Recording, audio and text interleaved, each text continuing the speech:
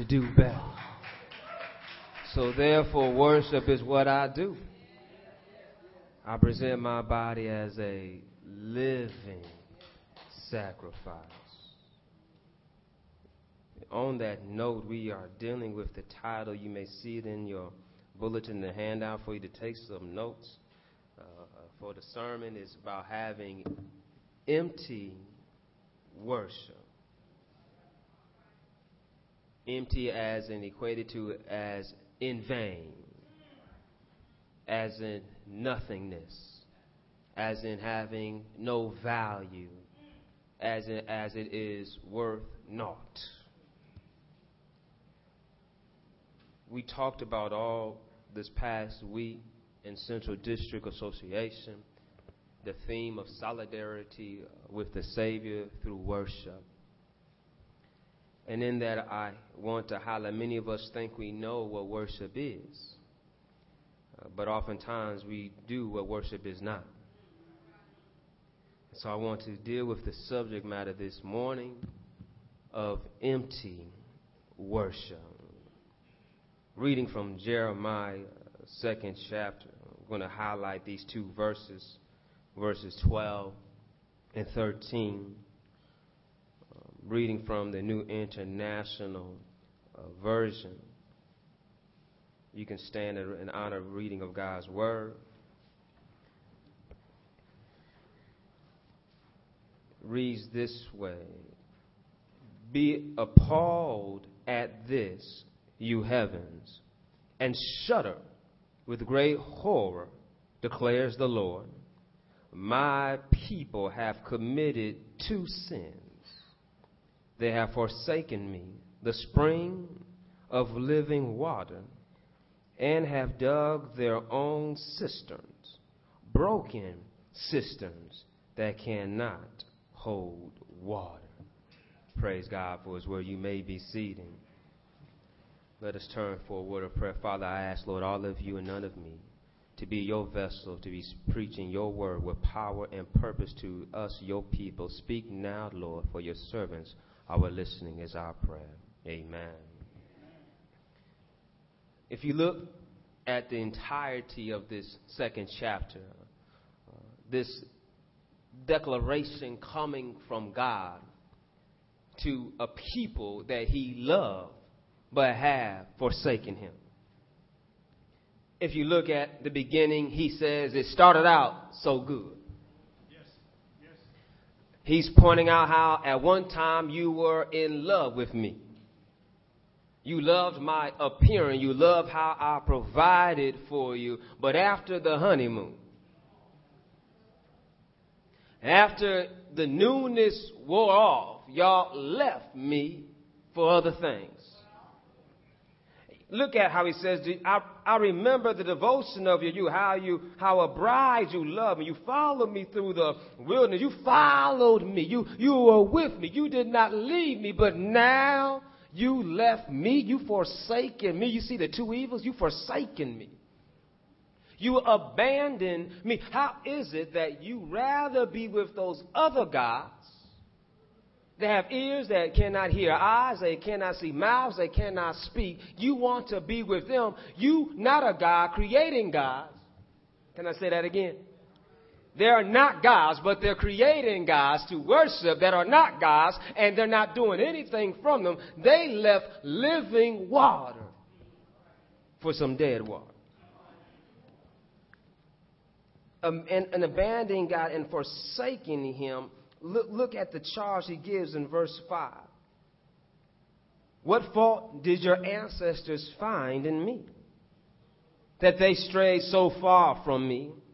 They followed worthless idols and became worthless themselves.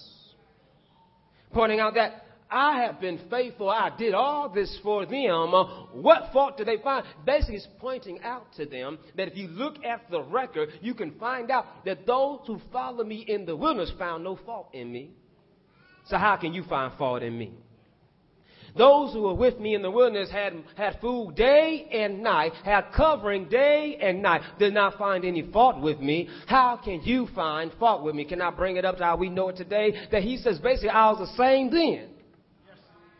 as I am today. I am the same God. I am the beginning and the ending. I am the everlasting God. I do not change. So if I did it then, I can show enough do it again. The song says that he will never lose his power. God said, as much power as I had then, I still have it right now, but you have left me. You have forsaken me. You have been drawn off to some other things. Can I help somebody out about why we might forsake God? Because one reason why we forsake God, because we think we got it together.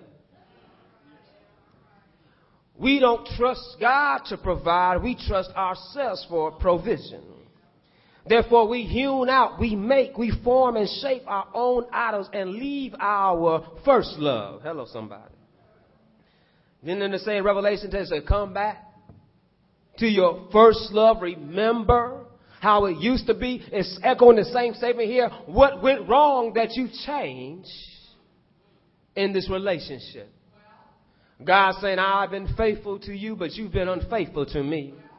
God said, can you point anything that I have done wrong? Of course, they know they cannot bring any charges to God, but God brings charges to them.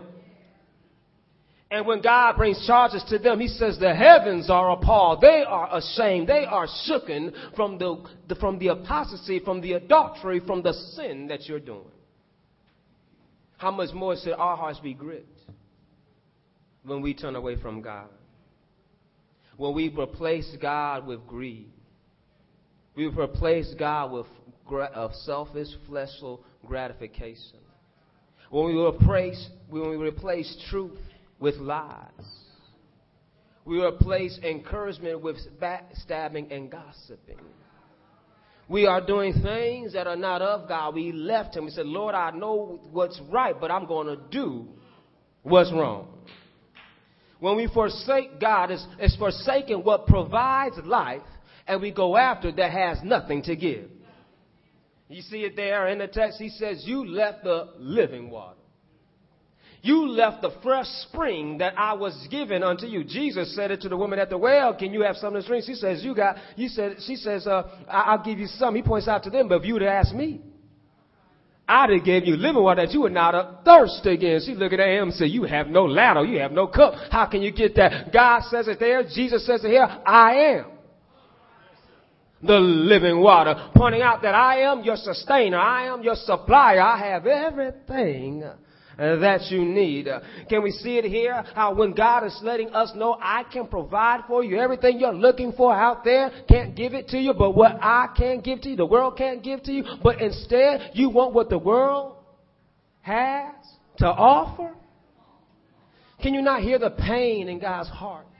Looking at his children, his people, who he led into the promised land and shared with them, but they decided, nope, God, we're going to forget the first commandment. You just think about it for the first one. The first one. Y'all catch that? The first one. They didn't go down, say, you know what, we're going to keep the first two, but maybe we'll leave around 3 and 4. But they couldn't get down with the first one, have no other God. Because I'm a jealous God. But yet they forsake him and go to other gods. But they can't even learn from the surrounding countries. The surrounding countries never forsake their gods. They do gods and gods. So we still got this God, but we're going to try this one out with this one. All right, we got a God of fertility. We got a God for water. We got a God for the light. We got all these things, but we still got our other God. We see it with Nebuchadnezzar. He says, bring out all the gods. We see the other guy, when he brought out all the materials that represents the gods, and God started writing on the wall. Let him know, see, you messing with the wrong one. When we see here that God is pointing out, I am the only one, but we get caught up, getting consumed by the world, that we start worshiping, placing other things in the center of our lives more than we place God. Jesus made it clear. He says this, that you are not worthy to be my disciples unless you love me more than everybody else. And another translation, he said it this way, that you are not my disciple unless you hate. In comparison, your mother, your father, your brother, your sisters, your wife, even your own life. You're not worthy to become my disciple. How much more so we have to make this sacrifice? And Lord, I cannot abandon you and live for myself, but Lord, I have to live for you. Look at this charge of how God is looking at them. And they have exchanged their loyalty to God for something that is empty. The living water represents fresh spring, fresh water. In the times of this time, they're living in the wilderness when you did not have a spring, you didn't have a water. The way you got water was you dug out cisterns or you dug out wells to capture water that came from the moisture or came from the rain, that they would run off, and they would maybe put cups and stuff on rooftops to get to funnel down as a tunnel into a cistern, into a place, because you know they're in the wilderness, they need water, so they would get this water. If you need some help, you can look in Jeremiah. Jeremiah was thrown into somebody's cistern, but he said he sank in the mud. So, and again, these cisterns are left open that all kind of stuff can get up in them. Anybody ever left a cup of water outside? Don't you not see sometimes you come back, something floating in it? So they got cisterns out there, not fresh water, stagnant water. Stagnant water means that's where stuff can grow. Mold, mildew, all kind of pesticides, all kind of things, disgusting things can grow. And he's saying, you abandoned me, living water, for dead water. And on top of that, the water that's been collected in it is cracked. That means it's not holding. You're going there thirsty, you come back thirsty. But yet Jesus says, seek ye, if ye seek after me, what? Those who hunger, those who thirst, they shall be satisfied. But yet what the world has to offer to us is a great sale, but it never fulfills. Think about how many of those commercials try to sell us on something great, but they say just in case you don't get the desired results, we'll give you your money back. Little side note, the reason why they do that, because very rarely do people ever send it back to get their money back. So they just hustle you. They will give you the money back. If you took the time again to pay for the shipping and handling, to send it back and call and they'll send your money back. But they're just letting you know that, hey, we got something. We're selling out to you. You want to look good in 90 days, 60 days, 30 days, whatever it may be. We're going to get this guarantee. If it don't happen, we give you your money back. The world is always giving us, selling us something, saying you're going to be better. But God is letting you know, I don't have to give you no money back. Because what I got is real. You don't want to give it back. You don't want to give back what's genuine, what's real. Taste and see the goodness of the Lord. But those who have forsaken him, think about it. If we look back at how good he has been to us, why would we ever leave him? But yet they left him to make broken cisterns that were unable to contain. The first sin he pointed out to them, that they have abandoned him. The first law he gives them, to have no other gods. Besides, I'm a jealous God. Do not use the Lord's name in vain. It goes on to further. Like the first few laws are basically make them to understand that you need to honor me. And they couldn't even get that together. Thinking about how many people in relationships are broken because they can't honor those in their relationships. We have friendships broke because you steal from, you cheated from, you lied on me. Therefore, it has broken the way, because the covenant has been broken. God made a covenant with Israel, and they broke it because they cheated on God with other gods. And look at the audacity. They did it in his own temple. One of the kings, if you look at the story, he built an idol god in a court. That's like me coming to your house and setting a tent in your house saying, it's my house. You're going to look at me like, you out of your mind. I'm about to call the police on you. But yet they destroyed and did what they want. You look at another a prophet, I believe it's in Ezekiel, it says God is walking through and says, look at the apostasy, the idolatry they're doing in my temple, making profane sacrifices. And what the other aspect that I look at, that when I see that, I see then God's grace and mercy, that he can still put up with our mess. Because he loves them so much, he's trying to bring them to a point of repentance to see that this way is not the right way. You see the results are not going in your favor. You keep on going to a well, thinking you're going to get water, but you have nothing to provide for you. Because they don't contain life. They are broken. Look in verses 6 through 8. It says, then did not God ask, where is the Lord who brought us out of Egypt and led us through the barren wilderness, through the land of desert and ravines, a land of drought and utter darkness, a land where no one travels and no one lives. I brought you into a fertile land to eat its fruit and rich produce. But you came and defiled my land and made my inheritance detestable. The priests did not ask, where is the Lord? Those who deal with the law did not know me. The leaders rebelled against me. The prophets prophesied by Baal, following worthless idols. Look at verse 9. Therefore I bring charges against you again, declares the Lord. I will bring charges against your children's children. He will contend, he will charge not just them, but also their children. Why is that? Because God says, I am merciful and full of love, but also I will judge from generation to generation. He's pointing out to us that I'm giving you my grace, but also if you want my wrath, I can give you my wrath. And so we need to grab on to, just as God is a loving God, he's also a wrathful God. But yet I want us to don't forget that he's a just God. He reigns on the just and the unjust alike. So that's why Psalm 1 tells us, blessed is the man who walks. Blessed is the man who does not walk in the counsel of the wicked, or sits in the scorn of them out, or stand in the counselness of wickedness. But his delight is on the words or the word of the Lord. He meditates on it day and night. He is like a tree planted by the water, whose fruit brings forth fruit in due season. But not so the wicked. They can't stand in the same. So when we are like him, we are blessed. But the wicked will suffer his wrath. So it's better to be obedient to worship. And what does it mean to worship? And he's pointing out to worship him is to keep him first. To keep God first is to know him and put him in the proper position. To worship him is to love him. And to love him is to know him. If you don't know who Jesus is, if you do not know who the Lord is, how do you know how to worship him? If you do not know that he is holy, then you don't know what holy is. If you don't know who's right and what is right, then you don't know what right is.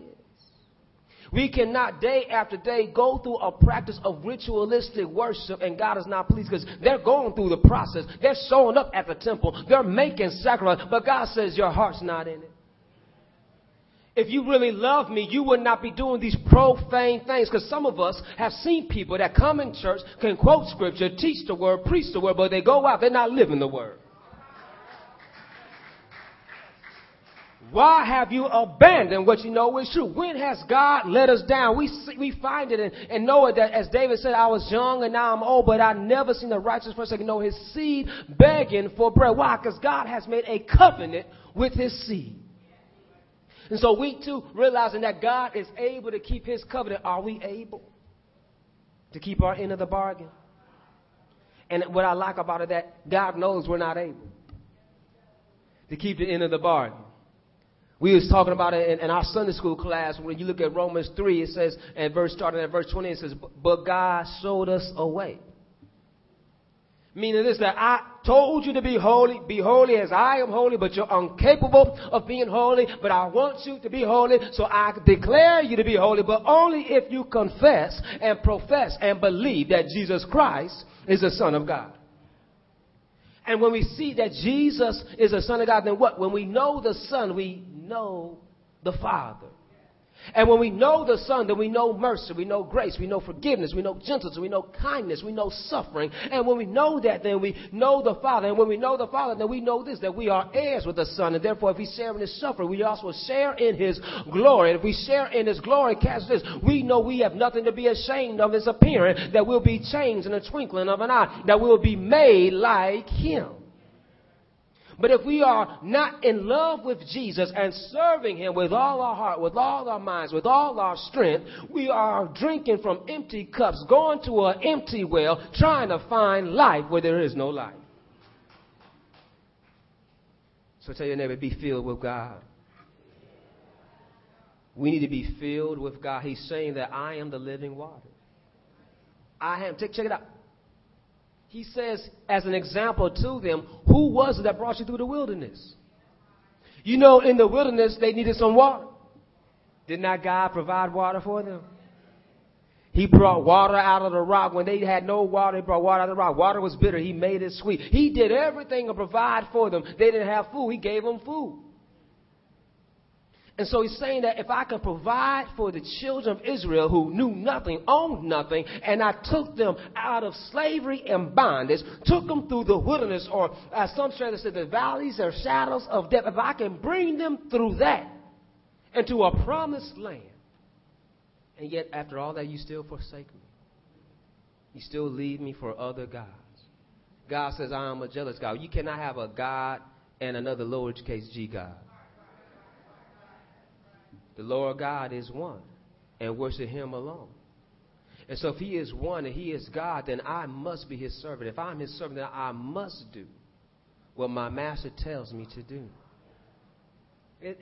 You see how simple it is?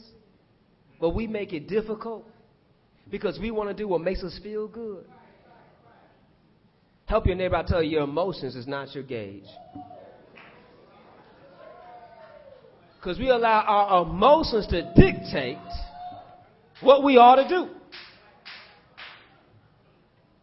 I don't feel like it, so I won't do it. So because you don't feel like it don't mean what you're about to do is right. Because there's sometimes I feel like doing some other things that I sure enough know is not right. And so if I say I'm worshiping him, I cannot say only because I feel like it. Even when I don't feel like, I got to make my way to worship the Lord, because my worship is a choice more than is my emotion. But I cast this out. But sometimes when I don't feel like it and I choose to, my emotions change. Come here, David. David was told because of his sin, based on his feelings, brought death into his household. He said, Lord, I know you're merciful, so let me pray and fast overnight and see if God might let it go. But God told him, boy, going to die. Sure enough, the boy died. He sees the boys die. He washes himself and he goes to worship. His servants were scared because they knew what has happened, but he realized that it's God. And so I will worship him. Why? Because I choose to. Yes, was he not grieving over his son? Yes, he was. Was he not longing for his son? Yes, he was. But he knew that God is worthy to be praised. In the midst of our struggles, our turmoils, our passions, the world wants us to forsake God and curse him. Come here, Job. Curse God and die. No. God, watch over my wife, Lord. But I love her. I can't forsake her. Blessed is the name of the Lord. Though he slay me, yet I will trust him. Others will have us blame God and be mad and angry at God. I would understand it's okay to be angry, but yet sin not. Because when we get angry, we start realizing that we might find out we have no right to be angry. And then we start contemplating, realize, no, God, you have been good. Come here, Elijah. Elijah wanted to die. He angry at God, making him a prophet. God was angry at him. He gave him some food so he could run on 40 days.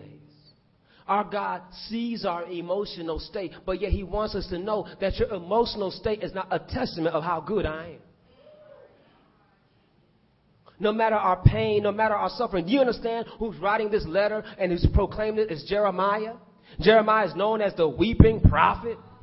And he did not weep because he was mad and upset. He wept because he saw his heart broke with God's heart, because he saw the sin, the idolatry before him, and he was desperate to share them and cast this. Even those who he was preaching to, they want to kill him. They try to starve him. They also wanted to, one person put it this way, I can't remember who quoted, but that's not me, so it's a good quote. I just want y'all to catch, it's not mine. He said it is that he was between two fires. Fires of them, of their persecution, or the fire of preaching the word. He chose the hotter fire. He says, like fire. Shut up in his bones. And when I don't want to preach, I got to. He realized that though they are against me, but they're not greater than my God, so I will surrender even when I don't feel like it. So we had to make that choice that, Lord, I cannot forsake. I cannot go for empty cups. Because, Lord, even when I don't feel like it, I got to give it all to you. Even when it's hard on me, I got to turn it over to you. Even when people turn against me, Lord, I got to turn it all to you. Because this world is going to pass away. But our God, he's going to stay the same. Our God is still the everlasting God. So therefore, when we have forsaken him, God is calling us to repentance.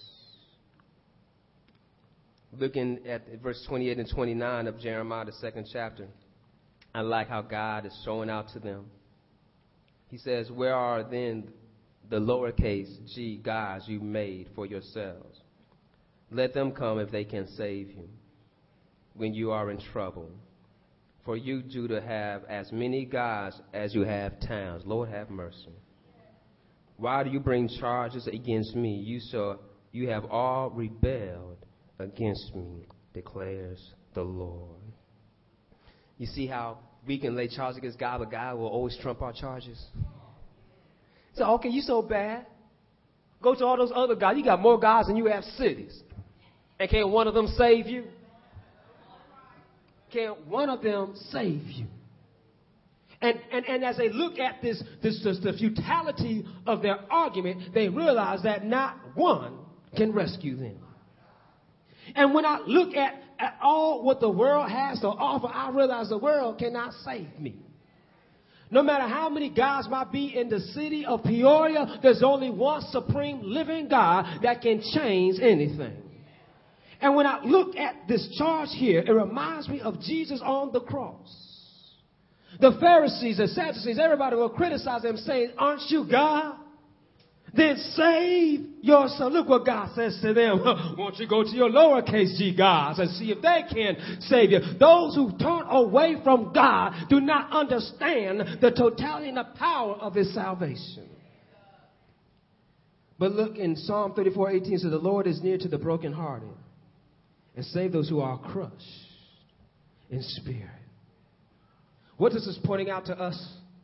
That if we have forsaken God, and we have hewn, made, and formed for us idol gods, tell your neighbor you can still repent. You can say, Lord, I messed up. I've made wrong decisions. I have rebelled against you. I went left when you said right. I made a U-turn when you told me to go straight. I've forsaken you. I've committed adultery. I've lied. I've cheated. I've murdered. I've stolen. I've done things that are against your will. But Lord, I'm grateful that you have mercy. How do I know he has mercy? He's still talking to us.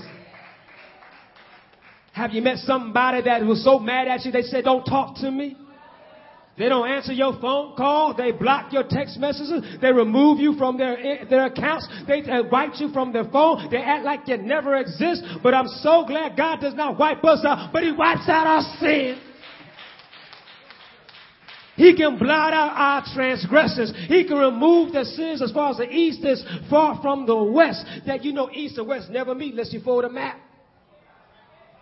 That's the only time they meet, but you find out they're not in the same position because that's just a piece of paper. You can go west and never end up being east. God will separate our sins and remember them no more.